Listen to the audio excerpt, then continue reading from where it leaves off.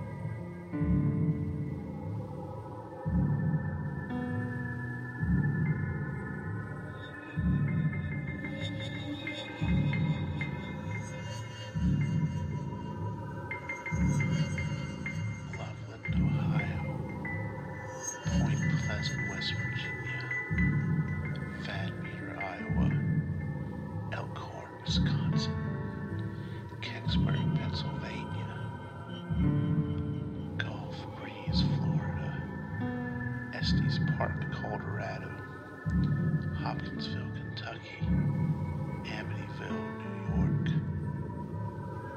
Every town has a secret. What is yours?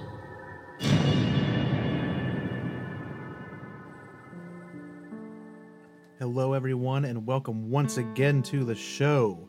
We are on episode 6 of season 1, and I have to say, this is a crackerjack episode. This is probably the most exciting and fun one I think I've done to date.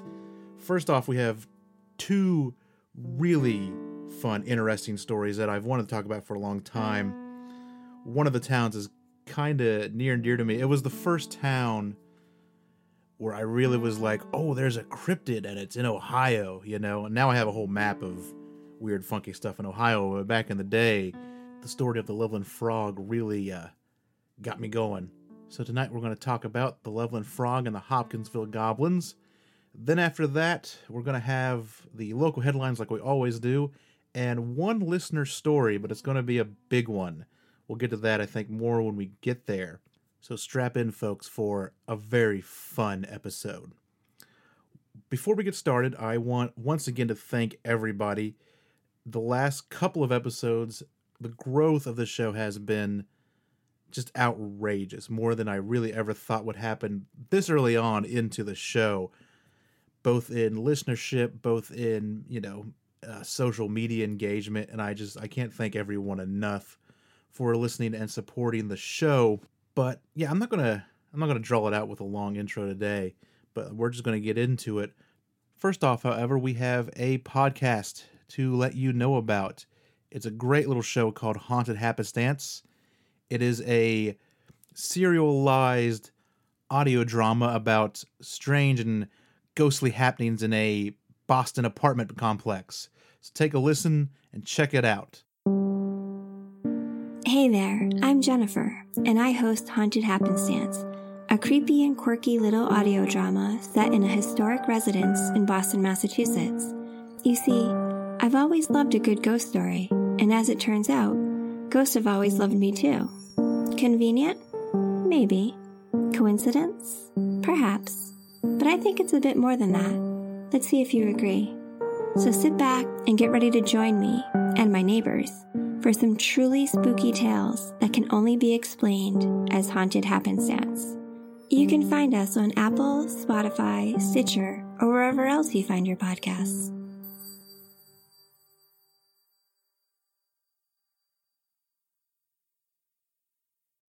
It's a pretty good show. I've actually subscribed to it and have been binge listening through it for the last couple of days. But on to our first segment, which is going to be the Hopkinsville Goblins of, well, Hopkinsville, Kentucky. If you're wondering what the theme for this episode is, it's kind of, well, it's not kind of, it is the prevailing theory that I kind of believe about this area and about these goblin creatures and these frogmen from Loveland and some of the surrounding areas being one in the same. I have the mind that the Hopkinsville goblins and the Loveland frogmen and the strange creatures that have been seen in the Ohio River and the Tommy knockers, the goblins, the things in Kentucky that run around the caves or might be aliens, all these stories that you hear, that they're all the same cryptid. They're all the same creature. We'll get into that more as we go into these, because there is some really great, I don't want to say evidence, but I guess evidence of these things being the same type of creature. Just the way they look and the area and just everything is very similar. But let's start with the famous Hopkinsville, Kentucky case. The Hopkinsville Goblin Encounter, the Kelly Hopkinsville Encounter, or the Kelly Green Man case. Whatever name you give it, they all refer to the same thing. The night when a family was terrorized by small humanoid beings with green skin, large yellow eyes, and gigantic ears. On the evening of August 21st, 1955, a handful of people were staying on a farmhouse in Hopkinsville, Kentucky. They were Glennie Langford and her children, Lonnie, Charlton, and Mary, Glennie's two sons from a previous marriage, Elmer and John Sutton, Elmer and John's wives, Vera and Elaine, or maybe Elaine, I'm going to say Elaine though, Elaine's brother, O.P. Barker, and that's O and P, not like O.B. It's two letters, not like O.B. in the name, as well as Billy Ray Taylor and his wife, June. Many of the witnesses that were at the farmhouse would burst into Hopkinsville's police station later that night to report their strange incident. They claimed that a UFO landed near the farmhouse and what may have been a dozen or more little green men. And if you're wondering, yes, this case is credited for the creation of the term little green men. This is where it came from and kind of stuck for a little while. But the little green men swarmed and surrounded the house. These creatures were short and monkey-like. They had large yellow eyes and huge cat-shaped ears. They also had webbed hands. So webbed hands, I'm going to assume webbed feet, you know, like a frogman. Evansville press artist Larry Hill composed a sketch that would later appear in the paper alongside the reports of the sightings. And if you head over to stscast.com and click episodes and check out the show notes, I have a picture of that police sketch, as well as another sketch that I always thought was the police sketch. If you're familiar with the case, you've probably seen the latter one. It shows a profile of the creatures and then a full-on, like a frontal view of the creatures with some notations on the side. That's not the police sketch, apparently. The police sketch is very different. I found it. It's on there. Both of them. Both interesting sketches to take a look at. Elmer John and Billy Ray Taylor claim they shot at the creatures with pistols and shotguns. The men were trying to keep the things at bay as they were trying to enter the house. The little men would repeatedly peer into the windows of the home and scurry across the roof, scaring everyone inside. Eventually, the men were able to fight off the goblins, gather everyone up, and leave the property. After they left the farmhouse, they headed straight for the police station. The police would later do an investigation, but found no real evidence of the creatures or their craft. They did find evidence of shots being fired from inside the home. One of the officers did state that there were meteor showers that night. No one else had reported a UFO. The story would attract a lot of media attention.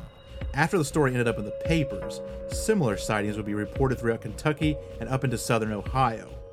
So much attention that others came out to tell similar experiences. Some boys in Evansville claimed to have seen 10 similar creatures on an athletic field of Lincoln High School. The teens threw rocks at the things until they fled into the forest. And here's an interesting side note.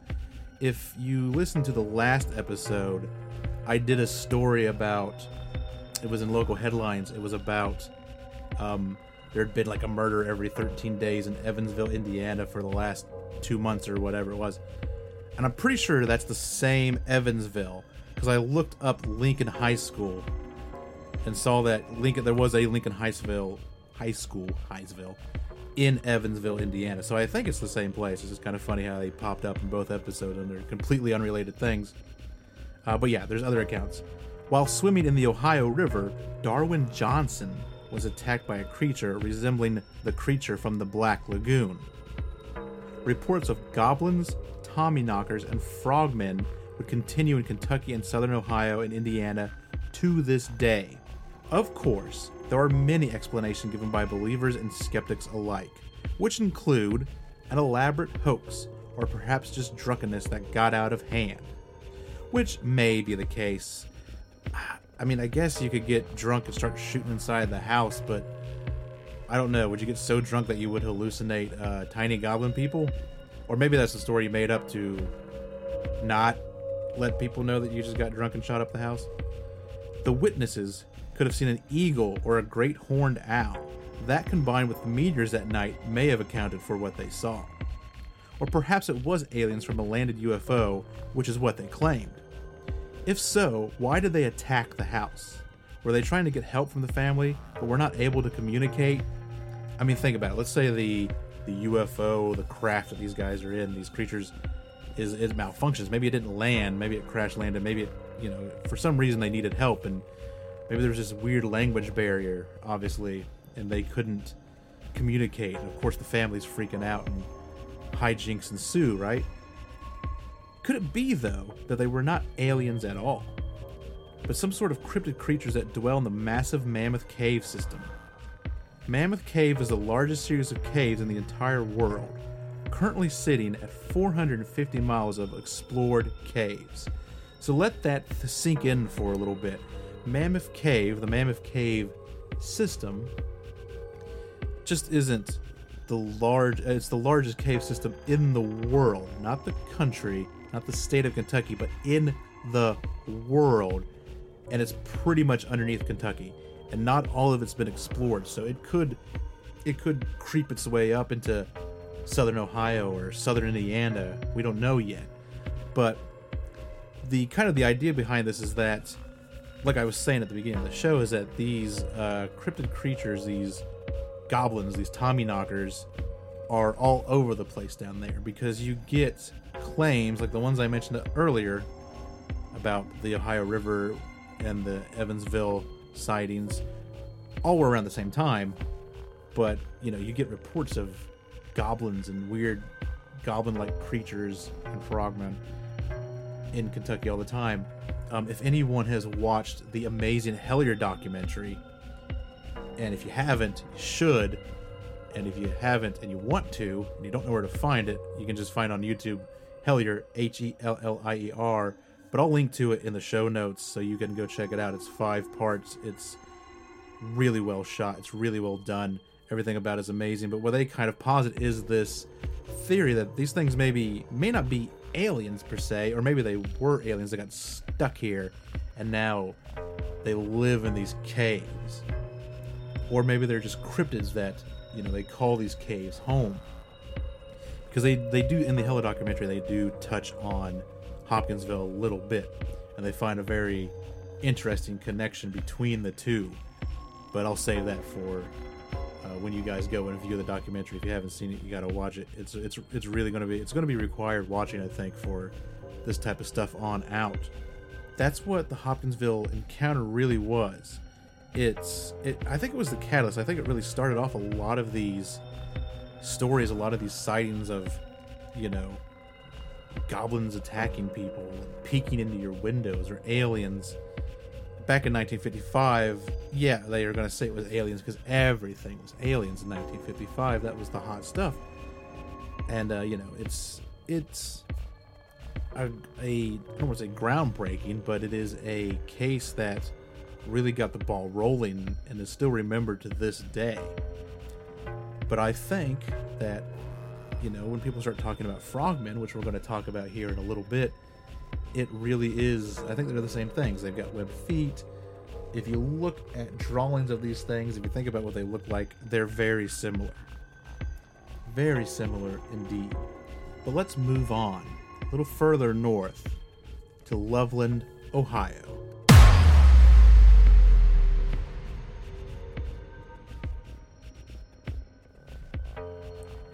In the same year as the Hopkinsville incident, some 300 miles northeast in Loveland, Ohio, other strange creatures would be seen. This would be the first sighting of the Loveland Frogmen.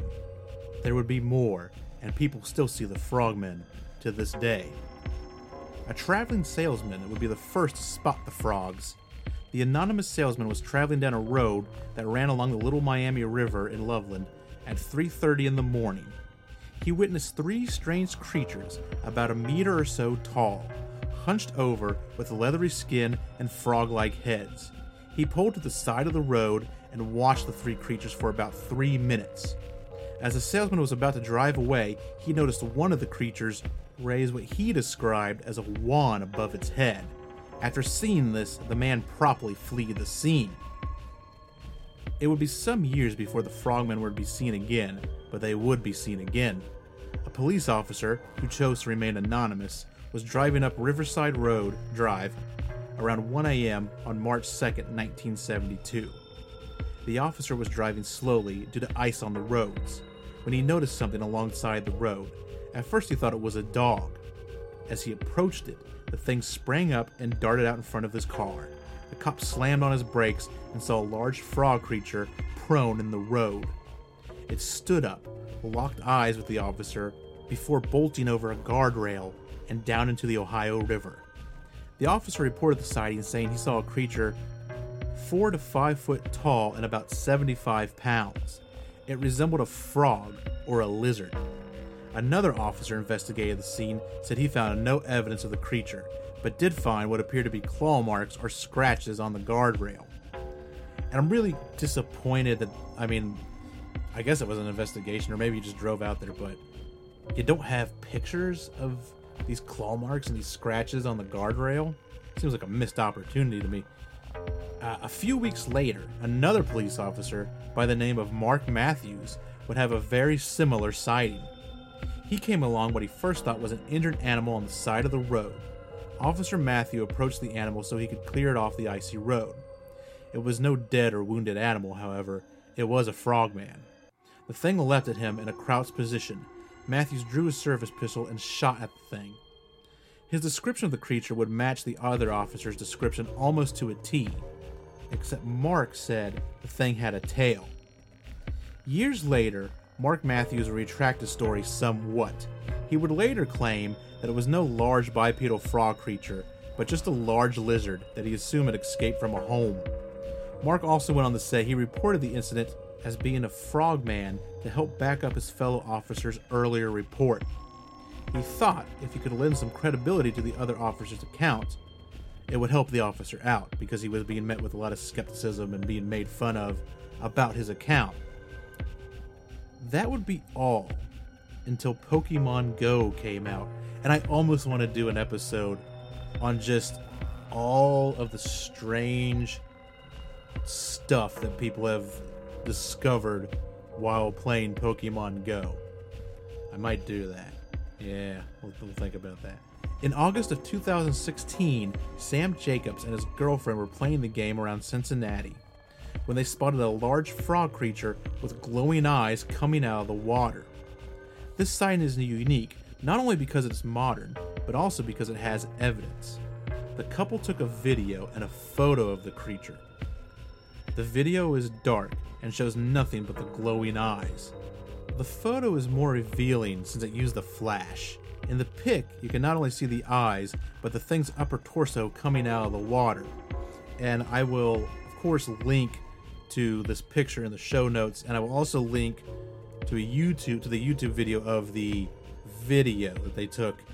And the video is not really good. Really, it is just black, and you see two pinpoints of light, the eyes, and they kind of bounce up and down and move around a little bit. You don't see anything. The picture's way better because, I mean, there's detail there. You can see the water, you can see the eyes, you can see the upper torso, you can see some arms. And it looks authentic to me. It might be photoshopped, who knows, but you can tell because it's grainy. It's not like, it's okay, but it's not the best picture, which is what a camera phone's going to look like when you take a picture in almost pitch blackness with a flash, especially if the thing is out in the water. Who knows how far it would be. But this sighting is written off by many as a hoax simply because it happened in Cincinnati. And I think that reasoning is pretty flimsy myself. If you look back at what we just talked about, most of the sightings of the Loveland Frog have not happened in Loveland, but slightly further south at the Ohio River. I mean, really, the only sighting, and I'm not even sure. One of these days I'm going to drive down to Loveland. I know it a little bit. I've been down there a lot. There's a great oddity shop down there I like to go to. I almost moved there once, but that fell through. That didn't happen. But I want to find this road that this anonymous salesman was on. I think that's the only one that's really in town, because Loveland's not, like, Loveland doesn't border the Ohio River. It's not super far away from it, but it's like, I don't know, I'd have to get on there and look, but you probably got to drive maybe 10-15 minutes to get to the Ohio River. Maybe more than that, maybe more like 20. So it's not close to the Ohio River, and there's other towns there. So, but the other two, both of the officers' encounters both took place at the Ohio River. You know, and those two sightings are so similar. And I guess you could go either way on that. You could say that Mark Matthews' sighting is so similar to the other officer sighting because he was trying to lend credibility. Maybe he wasn't the most imaginative person in the world, so he just copied the guy's encounter as close as he could. Said, hey, I saw the same thing, because he's got a thing where I thought it was a dog on the side of the road. Other guy thought it was a dog on the side of the road. It lunges at him from, a crouched position for both officers. The only difference is Matthews shoots at the thing, and the other guy, I guess, doesn't really say what he did. He probably just drove away. But the Loveland Frog lives on to this day, and, well, like I said, I think the Loveland Frog, I think the goblins are one and the same. Like, yeah, the frogman looks like a frogman, but I think so do the goblins, if you kind of think about it. They have these big eyes, frog-like eyes. They don't really have a nose. In all the pictures I've seen and the descriptions of it, I don't really see a nose, maybe some nostril holes. And they have those, big ears in the dark, along with, if these things had glowing eyes like the Pokemon sighting, you might not even notice the ear. Now I'm going to speculate a little bit. Here's my working, it's not a theory. A theory is a worked out thing that you can prove. Here's my thoughts on what these things are. I don't think they're aliens. They don't seem to have that intelligence to them. They don't, I think that they are cryptids. I think they are these creatures that dwell in the Mammoth Cave system. The Mammoth Cave system probably goes on in more places than we know. Who knows how far it reaches? And these things are in it.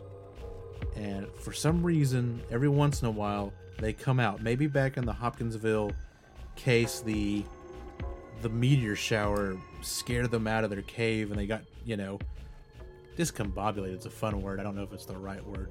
They got confused, and that's why they ran up on the house, and I think the Loveland frogmen are the same thing. I think they're cave dwelling.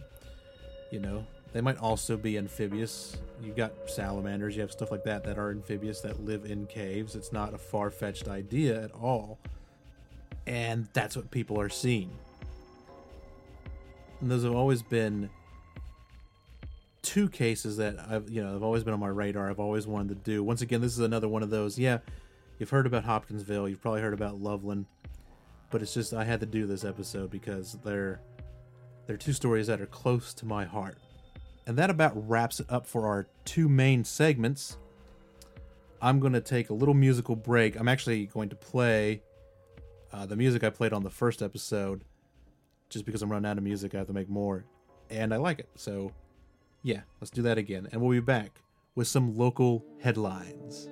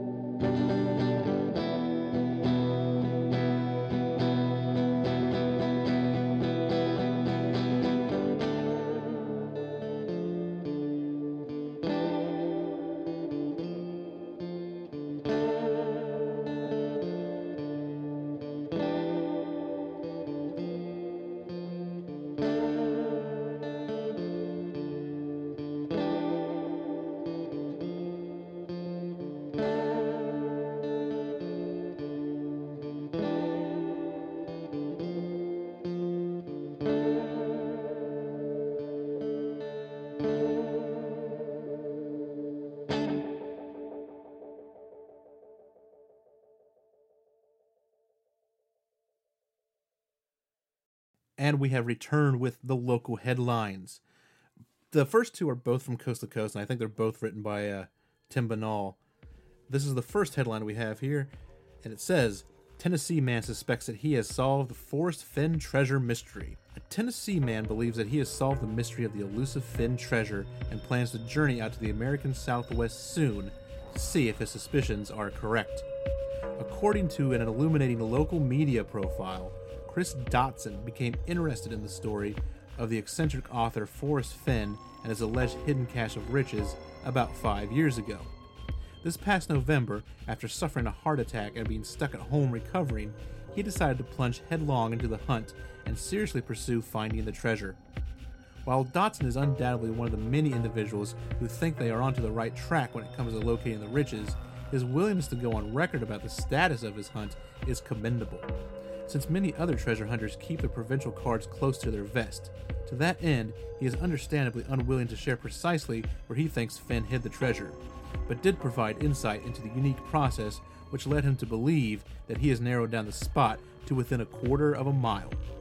Dotson explains that beyond merely scouring Fenn's 2010 book, The Thrill of the Chase, which launched the treasure hunt with a series of clues, he has also devoted a significant amount of time to studying the author himself. I've listened to him, he noted. That's why I think I'm so close. By that, Dotson means that he has studied numerous interviews with Fenn about the treasure and, in his mind, spotted possible clues surreptitiously revealed by the man behind the epic hunt. Dodson also says that he has kept track of the considerable community of treasure hunters searching for Finn's riches and made an effort to learn from their mistakes.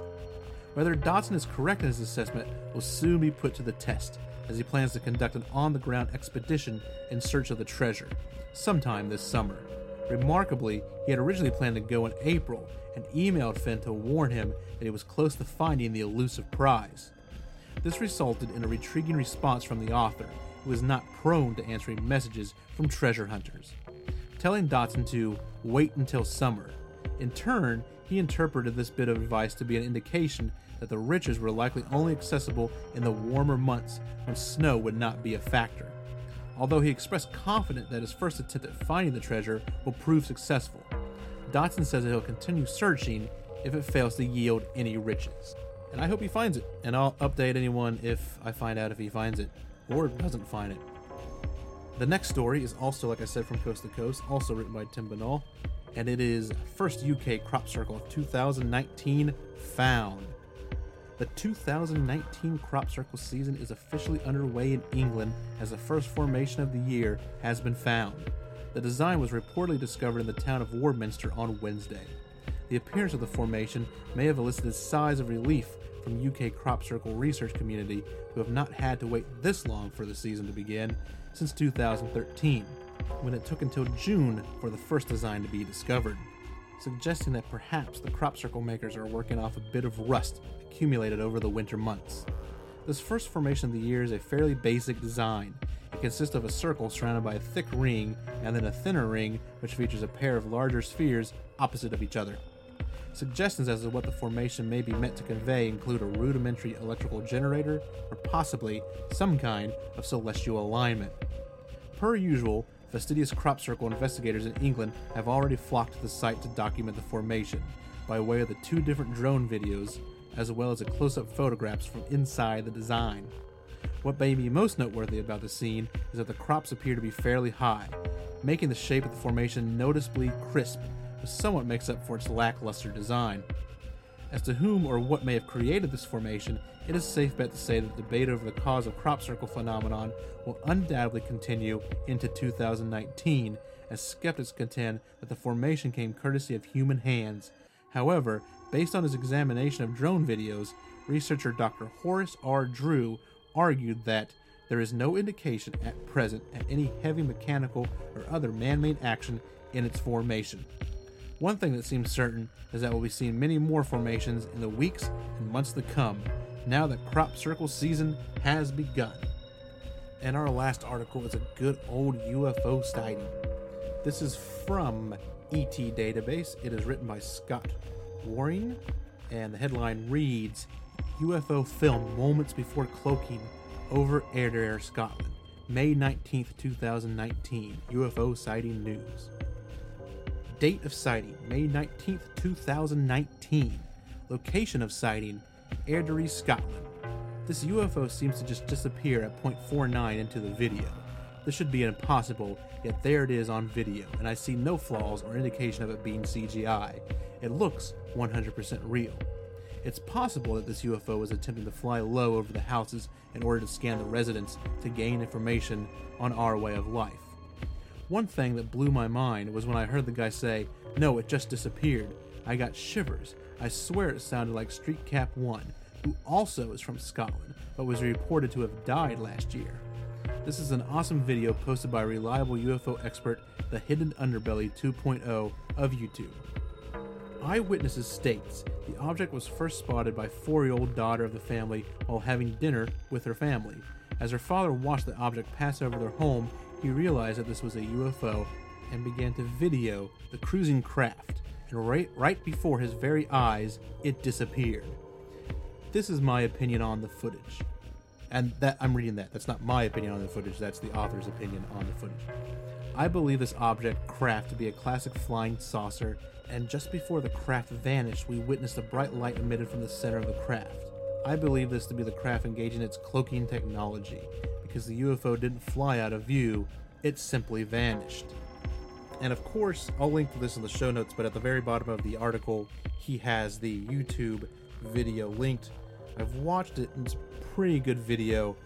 it looks really authentic. Like there's no noticeable CGI. If it is, they did a pretty good job on it. But it's one of, I don't know, it's not a bad video. I've seen worse, I've seen better, but take a look for yourself and see what you think.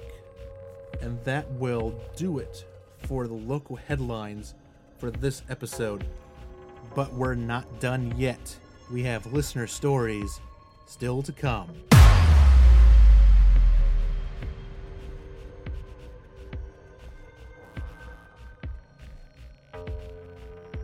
And we're here for the last segment of the show, listener stories. And this week we have a doozy. We're just doing one, but it's a big one. I was contacted, it's probably about a month ago, by a man named Trevor out in West Mifflin, Pennsylvania.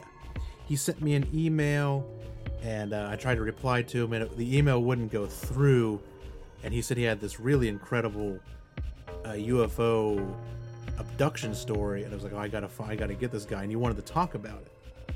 So I knew that he had found out about the show from Facebook. I was running a thing on Facebook to try to gather up listener experiences, so I'm like, okay, he has to be on Facebook. His email's not going through. His email was his first name, last name, and where he was. So it was like, I'll just search for it, Trevor on Facebook, and I found him. And it really wasn't that hard. He was actually the first one that popped up. It was like, oh, that guy's got the same name. He lives in the same town. What are the odds that it's someone else? So I messaged him on Facebook, and he was like, yep, that's me. And we got to talking, and he wanted to come on Skype and be interviewed and tell his story. So that is what we did. And it is a harrowing story. It's an emotional story. It's an amazing story. And I just kind of let Trevor tell it. So that being said, like I said, I just let him go. I just let him tell his story. So these are his views on his account, what happened to him. This is his views on what he thinks these things are. These are his views on why he decided to come forward with his story after so many years. But I'm just gonna, we didn't really have a great intro to start out the thing. We just kind of started talking, so I'm gonna just fade into the interview. It's pretty long. It's about 40 minutes long, but worth every minute in my opinion. And I'll give you a little cue to know when it's almost over. When we start discussing or talking about Leonard Nimoy and his Hobbit album, that's pretty close to the end of the interview. But here is my interview with Trevor about his abduction story. Oh, no problem. I still live in the same community, but I live in another town of Duquesne, but I lived nearby in a community of West Mifflin. That's right. And it was in of another community. It was like a mill community called Homeville. Now, Homeville is like a little separate community of West Mifflin. It's a borough community. It's living in Pennsylvania when you're a commonwealth. Some towns that are not near the city runs a borough or a municipality. The town is very hardworking, very prideful. So, when people say I'm a liar, we're like a fighting type of town. We take our shit to heart. Right. And also being a former professional wrestler as well. I wasn't a professional wrestler then. I was about to train. So when I tell you this story, it's going to get insane and crazy. All right. And the whole story's insane. What happened is me and my friend Andrew, which I hope one day we could also interview him, his perspective, because I have a better memory than him. Mm-hmm. I have a mild form of Asperger's. I have Asperger's, which is like usually Aspies remember everything. Yeah. So this is something I was able to hold in for years until friends I've started to reconnect, started blurting out memories out of alcoholism. You know, whenever you're drunk, people blurt out shit. Right.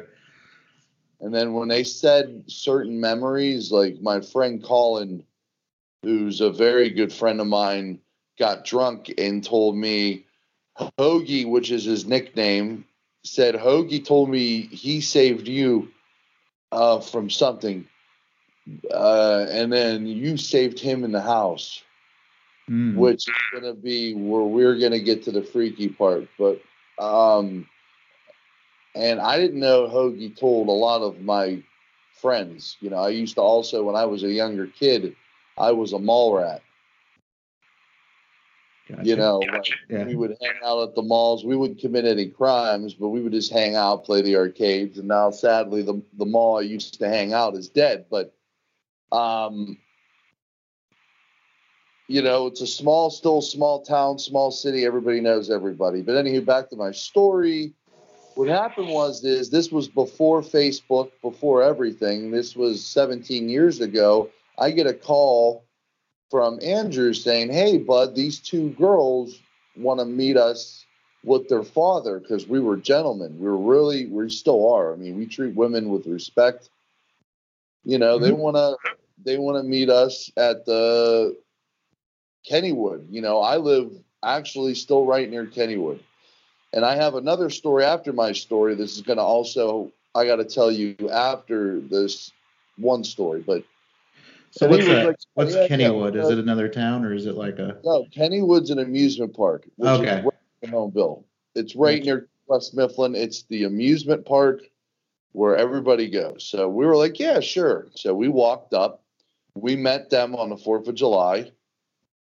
And everything was good, you know. Like, we were like, yeah, you know, when we were with their dad, and their dad was a wrestling fan. So we were like, I was more thrilled with the fact that I was with their dad, because he was like a dad to me. And then plus I was with their daughter. I was on a date with their daughter. So it was like, so being the gentleman like we are, we were like, well, you're with your dad. We're going to walk home because, you know, we live closer. You live in Whitaker. Oh, all right. That's nice. So we're walking. Now, where Kennywood is, there's a shopping plaza. Okay, we were on top of the shopping plaza at Kennywood Shops. That's where we were, where we watched the fireworks, and that's where we were when we walked home. It was about 10 o'clock, 11 o'clock when they used to light the fireworks. And then we decided to go back to my house. So my house, my parents' house at the time, is very close, and my parents are still with me. If you ever come to my town, I can show you every location to the T. Okay. Now, we were walking, and everything was fine. So we went back to my parents' house, and we were like, well, let's watch a movie. Guess what fucking movie we watched? Signs. Okay, yeah, because it would have probably just came out, right? Yeah, it was 17 years ago. It was a year after. 2000. Okay, 2000, yeah. Yep. And I was like, yeah, man, I had it on VHS. Let's watch it. And lo and behold, that's a type of movie that makes you say, hey, 17 years old, let's go for a walk. Right. And, you know, West Mifflin is a community where everybody knows each other. And, you know, we have a very strict police force. So if they saw us walking, they would be like, you know, you're minding your own business. You're not doing anything, but just don't do anything stupid. Right. So we watched the movie and we were like, hey, you know, let's go for a walk. Yeah. And then I could walk you home, you know, like, because he lives near my mom's house. He's like, yeah, that's a good idea, because I'm training to be a pro wrestler. I'm 17. I get to get exercise. It gets me out of the house. Right. So we're doing laps. Now, where my parents' house is a Commonwealth Avenue. Now, where Commonwealth Avenue is, it's a flat street, but it's also kind of hilly in a way. It's a flat, hilly street. That's a big, long street. My house alone, where I live at, where we're talking at, is in the next community of Duquesne, which is Commonwealth. It's the same damn street. Yeah. But anywho, below near my parents' house, near Kennywood, there's a little shopping district that used to be a Rite Aid. No, it used to be an Eckerd back in the day. And now it's a Rite Aid, and there's a PNC there. And it's always been a PNC bank. Mm-hmm. We're walking. We were doing laps. Now, we were doing laps on the suspected street that I was almost abducted, and he was almost abducted. And we kept doing laps. We were going down Roberta, and then at the bottom of Roberta, you can either go on Constitution. No. Yeah, you can either go on Constitution from Roberta, or you keep going on Roberta till you get at the bottom of Roberta, because Pittsburgh is nothing but hills, most of it. Even outskirts of Pittsburgh, it's all hills. I mean, it sucks. Right. Yeah, I've been to Pennsylvania. Yeah. So we decided, hey, I'm thirsty. When you go at the bottom of that hill, you're going to turn right at this hill, and that's going to take you where the police station is, right back where I said the Eckerd, where what's a Rite Aid now is. Right.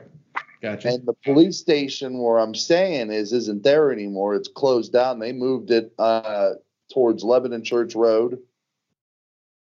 Due to the building was so old. It was built in the 60s. But anywho, we were doing laps, and we kept doing laps. Now, the weirdest thing in the world, I had an old Nokia Cricket phone. Now, if I remember clearly, it had to been midnight, maybe 1 o'clock in the morning. I don't remember, because if you recall, we both know that the movie Signs is like an hour and a half long, right? Yeah, probably. Yeah. It's short as hell. I mean, there's just, but anyway, back to my story. We were walking. It's very quiet in my community, very quiet. We were going down the hill, walking down the hill on Roberta. We heard whistling sounds, like girls were attracted to us. That was the first weird thing. Now the whistles were coming all the way at the bottom of the hill, and we were at the top of the hill. Now, back then, even though I'm a big guy now, I could still get laid. But the fact of the point is 17 years old, we were like, yeah, flexing a little bit, like, yeah, walking down the hill. Yeah. But then the whistling stopped. All right, here's where shit gets fucking, pardon my language. Am I allowed to swear or no? Yeah, you're fine. I'll just check the explicit box. We're all right. Oh, Jesus. Don't worry about it. Here's where stuff gets really freaking out of control. We see something in the air when we start to walk down the hill in the beginning of Roberta. Now, Roberta is a street where there's a lot of homes. Now, it was going on either 12 or 1. I don't remember because it's been so long, but I'll remember everything else that I'm telling you now. After the whistling, we didn't pay it no mind. We were just fluxing. But we saw something in the air. Now, what was in the air was flashing multiple colors. Okay. We thought it was an airplane because West Mifflin, sir. West Mifflin is near 2 airports, if you know that. Did you know that? I did not. So yeah, you probably see planes all the time. And you know what's a plane, what's not a plane. You know, the president of the United States or any other politicians land in West Mifflin because of the, it's convenient and private, and it's so close to the city. It's 10 minutes away from the city of Pittsburgh. Okay. It's a private airfield.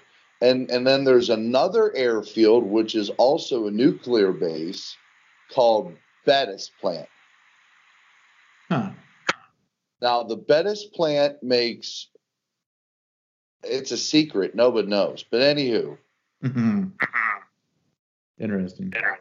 Yeah, look up the Bettis plant. But this connects to my story because after this incident, more shit happened to me. Okay. I saw this thing in the air. It was flashing multiple colors, and we were like, it's a plane. It has to be a plane. We were like, let's just keep walking, Now, once you go down Roberta, you're walking down a hill. Halfway down a hill, there's a giant tree, right. Across from the street of Constitution. I mean, it's a giant tree. It looks like something from a horror, like the episode of The Simpsons, the Treehouse of Horror. Yeah. And the weirdest thing was this object that we saw that was multiple colors in the air came closer and closer and closer, but the blinking stopped, and it was an oval-shaped object that was making trajectory moves, sir. Okay. So you actually saw like its shape. It's shaped. It Not was just the like, lights. You saw the physical. The lights. I saw the shapes. It looked like the Kecksburg device. So like an acorn, you would say. Oval.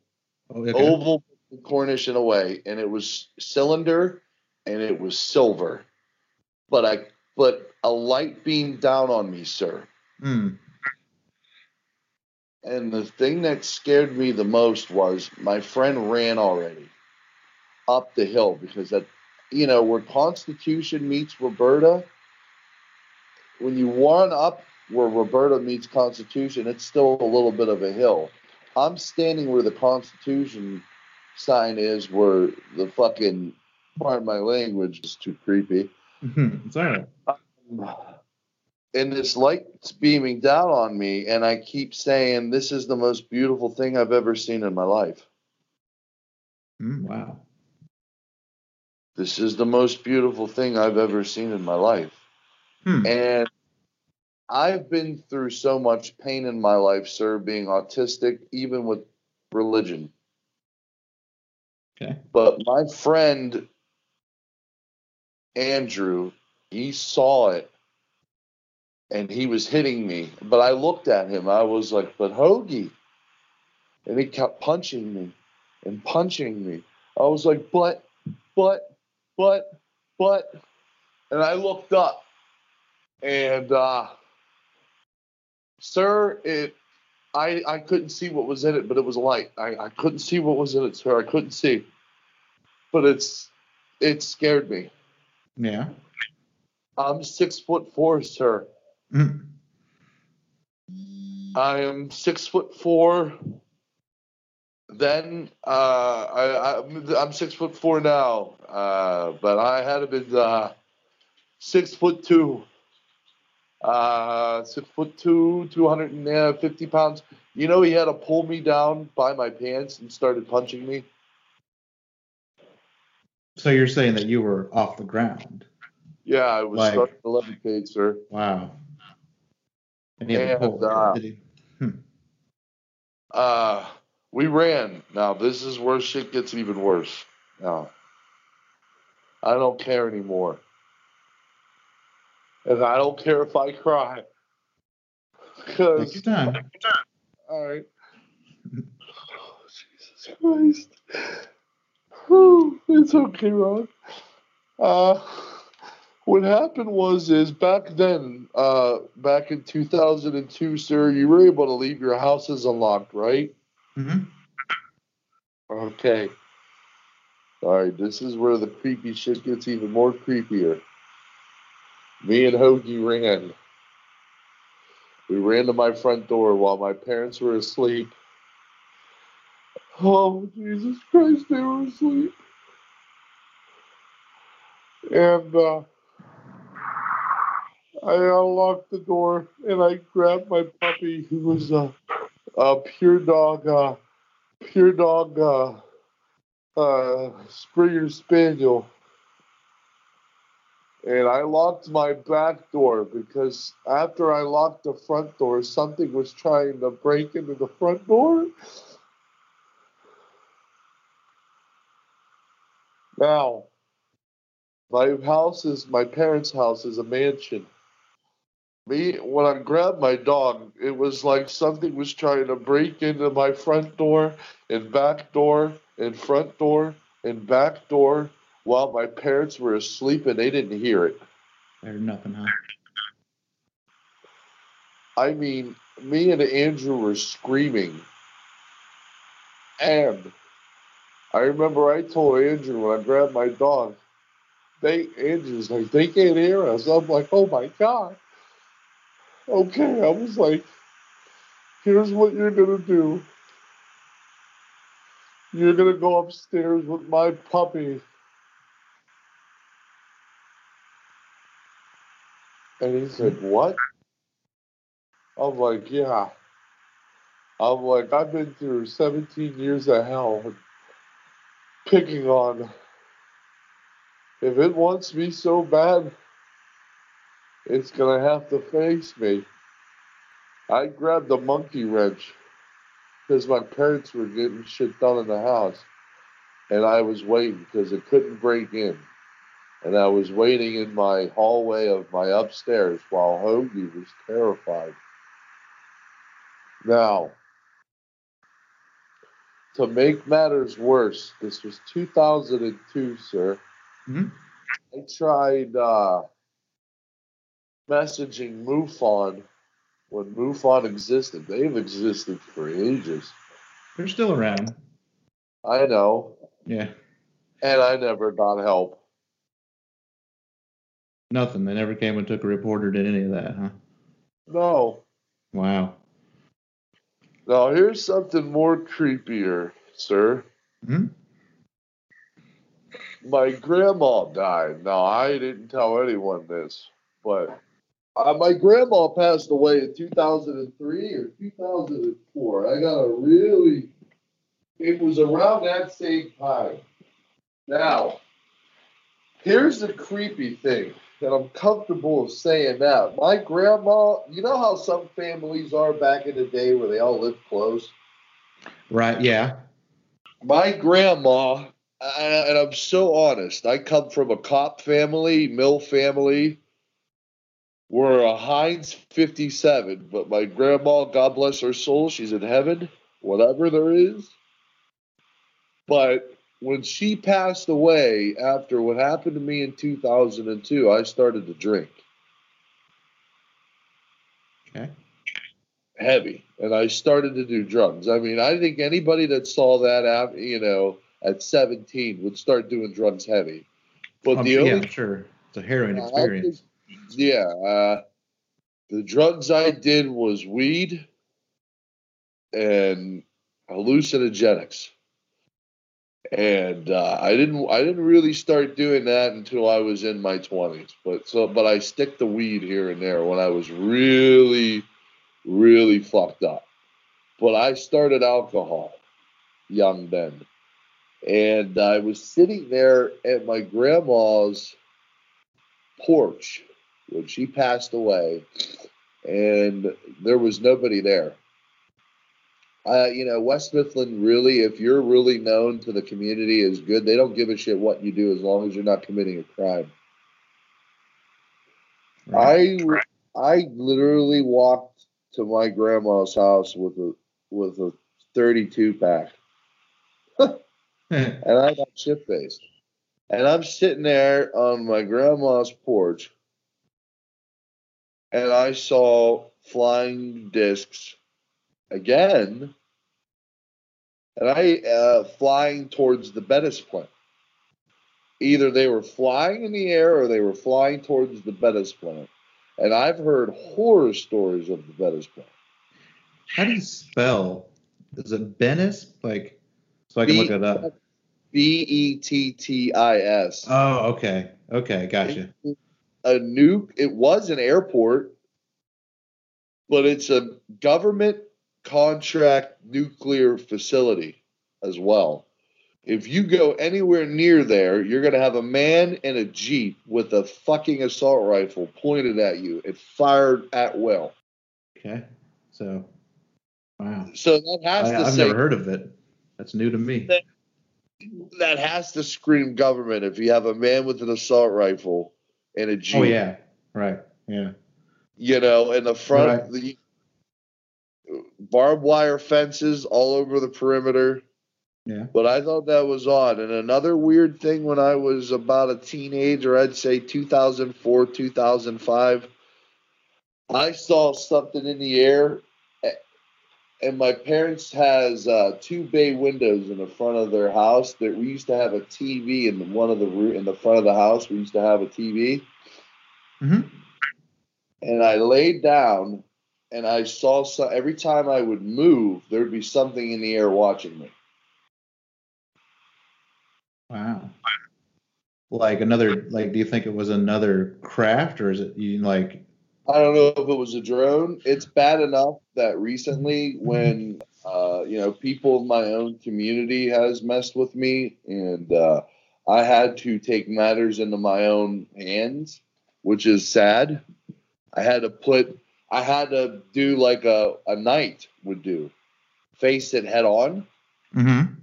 I got drunk on St. Paddy's Day, and I saw my friend's mother, and I asked her. What really triggered this was I asked Mike, I've been at peace, and I've been letting go everything that happened to me in my life. And my therapist said, let go. And I did. And I asked her, what really triggered it was, hey, did your son ever tell you about a UFO possible abduction experience when we were 17 in 2002? And there was over almost 150, maybe 100 people, maybe, I don't really remember, but she whispered in my ear, yes, and I believe you. Wow. How does that fucking make a human being that you were raised in a Christian family make you feel? You were raised Catholic in a Catholic family. That totally crushes your sense of reality. You've held that in for so long. But yet, right. Me and him had an oath never to tell anybody. He's told someone. I've held it in for 17 years. But now here you are. Yeah, and people tried screwing with me in my own home with drones at night. For telling honest. And you could say what you want about President Trump, but what gave me the courage to do this was when he announced Space Force. And there is something out there. And I could tell you so many theories, it's not even funny. And I think a lot to do with it is with the Chinese. They're putting so much influence and money into the moon, into the Mars. Mm-hmm. Our natural resources is being depleted, and I'd say sooner our water resources will be diluted. This is like what Bill Nye says. This is some serious freaking, overhaul. So we're seeking either help from possible life from other planets, or we know there's life from other planets. And the sad thing is there's the evidence, and we know that there's the evidence, but our own government, I think the only 2 governments that's released the truth is Canada and Russia. Yeah, I remember Canada did like a big info dump a few years ago, didn't they? Somebody did. They're the most 2 countries. Like one of them we're friends with, the other one we hate. It's like there's the 2 countries. They're too honest with declassification of documents. We can't declassify anything worth a damn. Yeah. We really can't. And I think that's another thing. It's a shame. But everything I told you actually happened. It almost made me become a severe drug addict. But thank God it's only weed. Right. It made me isolate myself, not be able to sleep. I mean, I've even seen ghosts. That's the weirdest stuff too, dealing with the paranormal. Yeah, I kind of agree. I think ghosts is hard to get a handle on, I might have, who knows? I mean, I could tell you one story that happened in my house when my dad was sleeping. It could have been an alien that was camouflage. But I remember that very well. I saw a shadow figure multiple times walking in my house. It was like you couldn't even see their face. And isn't it hilarious? We have that technology now. Yeah. Yeah, I know. I remember something a while back about how it's Tanks not a while. had. It's now. We have total visual 3 CGI camouflage. It's like, it looks like something. You know what movie explained it the most? Do you remember Harry Potter? Yeah, which one? The first one. The one where he gets the cloak? Yeah. Yeah, that. We have that now. Yeah, I bet. I wouldn't doubt it. I wouldn't doubt what we got. You're gonna have one ring to fucking, pardon my language, I'm sorry, my humor and my language. You're gonna be like, some interview, man. This was a podcast. Beep, beep, beep, beep, beep, beep. Nah, don't worry about it. We can take it. We got it. We got it. It's gonna be like, what's next? We're gonna have one ring to rule them all. It's like, this is really happening, but yeah, it's scary. I saw that, and that story, if you want to hear that story, that happened around the same time I had the UFO problem. Yeah, go ahead if you want to. I was talking to one of my ex-girlfriends. Her name was Christina. Okay. She is now divorced with, I think, 2 kids or 1, but we were kids then. Good girl. God bless her. But I was talking to her on the phone, and I had a door that me and my brother had a fist fight ages ago, like a few years ago back then, that me and my brother tackled each other through it, Yeah. And another funny story. I put Christmas. This was so messed up. It was Christmas, right? So my mom had, like some families, they like, I bet your mom does this. Like, I'm saving the Christmas wrapping paper, save it. No, my mom's never been that, but I know people that are. Yeah, okay. Yeah. So my mom is my mom, cheapest woman in the world. Like, she'll save the last bit of ketchup, I swear to God. The story was, I was talking to her, and I used to have a Christmas wrapping paper of God, of Jesus Christ, on my door until we also tackled each other through that.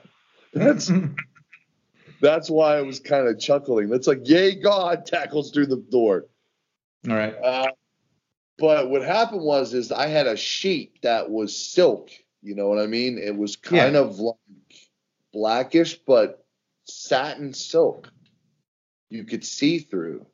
And my dog, who was a puppy, and this is also, I forgot to add about the UFO thing but this also will be added to the story. The dog was trying to bite at this thing's leg, and it wasn't able to bite at it.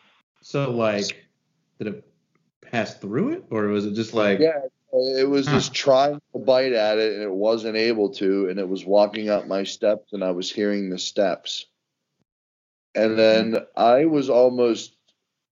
whole house was cold as ice. I had my arms up, my hairs were up. I mean, this thing was taller than me. You know what I mean? I couldn't see its eyes, and it literally walked through my door without any problem. Like the door wasn't even there. Like the door wasn't even there. Literally just flustered through it, like one leg, the other leg, hello. And then I was so scared that my heart stopped. And it kept coming closer and closer and closer to the point where she kept screaming on the phone, like, what are you doing? Like, kept screaming. I flipped the light on, and it went away. So, like, it disappeared, or? Don't know. Just not there, like nothing. Yeah. Gone, huh? Wow. Gone. I mean, I even seen one time the same shadow going into my brother's room, but my brother moved out. Okay, I got you. So, like, it's like, oh, that's just my brother, and then you're probably like, wait a minute, he's not here anymore.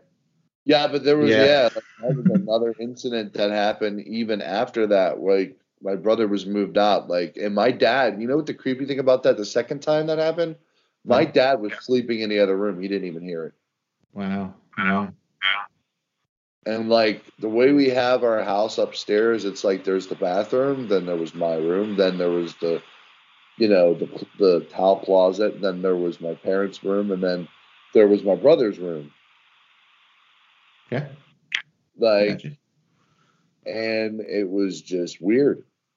I mean, that made me just say to myself, okay, I am not crazy. I'm not going to tell my shrink this shit, and I'm just going to continue smoking weed.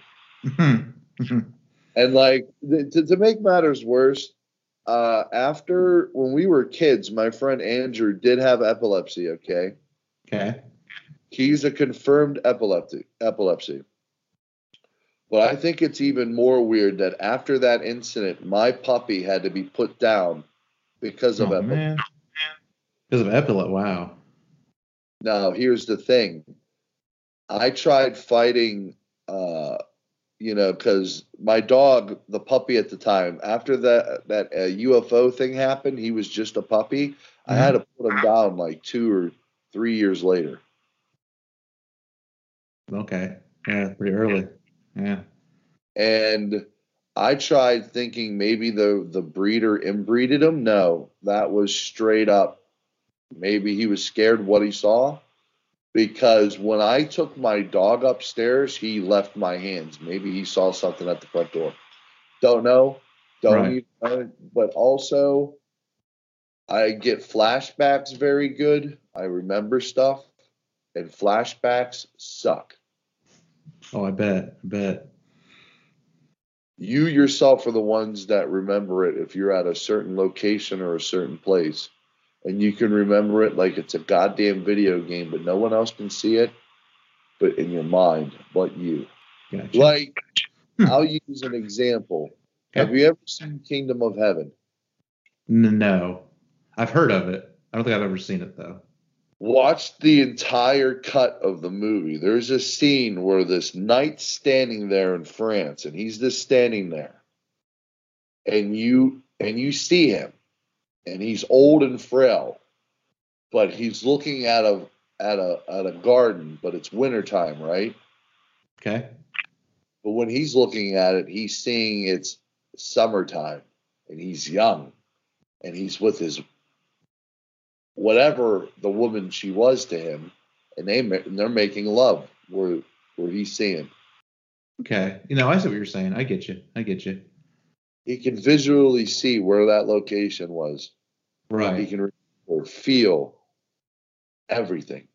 But, man, I don't know, man. If you have anything else you need to ask me, ask. I don't know. If there's anything else you want to add, anything. Well, you said something about March. Have you had anything recently? Do you still see things in the sky? Or no, actually, not hostile, but sometimes I do. But it's weird. Personally, what my opinion? I don't think they're hostile. Right. Do you remember the incident that happened on BBC television network back in 1978? No, I don't think so. Well, it was on a broadcast? Yeah. It was caught on tape? No. Well, it wasn't caught on tape. This is going to blow your mind. While the BBC was airing their news, right, on their television, right? Mm-hmm. Something of another origin, and you can listen to the original broadcast on YouTube, took over the frequency all over the BBC in Europe, and it was a message. Wow, I've never. And it was a creepy message of you got to give away your guns, you got to stop killing one another and do good, or the planet's going to go to shit. Right. Huh. And I'll have to look into that one. And it was kind of weird because a lot of musical artists started doing UFO songs. Have you ever heard of the Carpenters? Mm-hmm. Yep. Calling occupants of an interplanetary craft. Right. Huh. Elevator music. There you go. But I really think that they're trying to communicate to us to be like, dude, we're not bad people. Yeah. You know, I also believe have you ever heard of the story, which is not a story, it's just people make this man out to be a joke. Lieutenant Colonel Philip Corso? Yeah, I've heard, yeah. I believe that man. Yeah. And you know what's sad? I believe his son, who still does speeches, why would his son lie? Yeah, I don't know. I mean, right, what's he got? Yeah. I mean, I'm very intelligent. Like, you know what? That man served his country for so long. And then he, and what I heard the man said, I took an oath.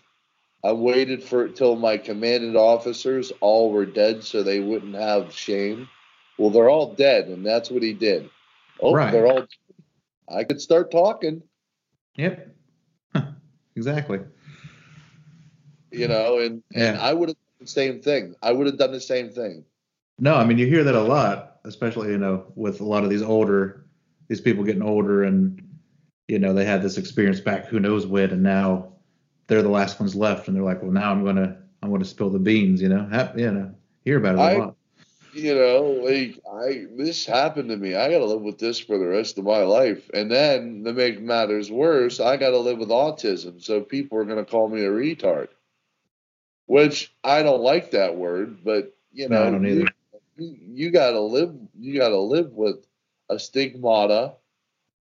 And then you got to live with being a giant. I literally look like a giant with tattoos because society has hurt you so much that you want to express it in art. Right. Like, please let me be in peace. I know. But I can't even have that. I can't even train wrestling without someone giving me grief. I can't even have a relationship without someone trying to fuck a relationship. Oh, postpartum language. Mess up a relationship. It's like society, even when you're honest, wants to kill you. It's very scary. And we're living in a backward society where the more intelligent you are, the more they want you, or the more dumb you are, the more you're given things. Yeah. And I just hope our world gets better. Intellectually, educationally, pardon my language, physiologically. I can't do it either. Yeah, like I had it, and then I tried to say it, and it didn't work. Even on a society level, culturally, where we can all get along, try to have a common line and just stop the freaking name calling and just live and be honest. Like, I just bought the Spock album. What, Bilbo Baggins? Oh, yeah. On vinyl, dude, Spock's a pimp. So it's like an entire album. I've only heard like the one. I've seen the video. Bro, listen to the album. Listen to the album. That album will make you feel like, dude, Spock, fuck William. Oh, so sorry. Screw William Shatner. It's like Leonard Nimoy got it going on, dude. That 6'4" dude didn't even need the ears. He got it going. He got all that booty. He'll be in a suit. I don't need drugs. I have love. There you go. That's what he would do. He would start singing a song, and then next track, life will bring you down sometimes, but do not let it do that. Awesome. And that was Trevor's story. We probably talked for another 20-25 minutes. We got into some crazy discussions about chupacabras and how they might be linked to, ancient Egyptian guardians, and just all sorts of fun stuff after the end of that. Some ancient American kind of civilization stuff, all sorts of stuff. It was a really fun conversation. It was a really fun interview. I also just like to point out, I know it sounded a little echoey and a little weird. I ended up recording that at a friend's house and I didn't have like all the gear, but it worked out. We got it, and you know, it sounds like a normal Skype interview because that's the way Skype sounds. But I just want to point out, I just want to thank Trevor for coming on the show and doing that and having the courage to come on and share that story that he's been holding in for so long. And that's what Listener Stories is all about, is getting it out there, and hopefully maybe someone down the line will hear it and go, hey, I had that experience too. You're not alone. Like, I just want Trevor to know that, like, there are other people that have experienced those same things. He's not the only one. He is not alone in it. And I mean, I can't believe how much it probably took for him to get on there and do it. And I can't thank him enough for doing it. If you have a listener experience and you want to share it, maybe you've got a local legend, a local haunted house, you've had a UFO sighting, you've had a Bigfoot sighting, you've had something that you want to share on the show, then you can do it. The easiest way to do it is either go to stscast.com, scroll down the bottom of the first page, there's an email form there. You can write it in, I'll read it on the show.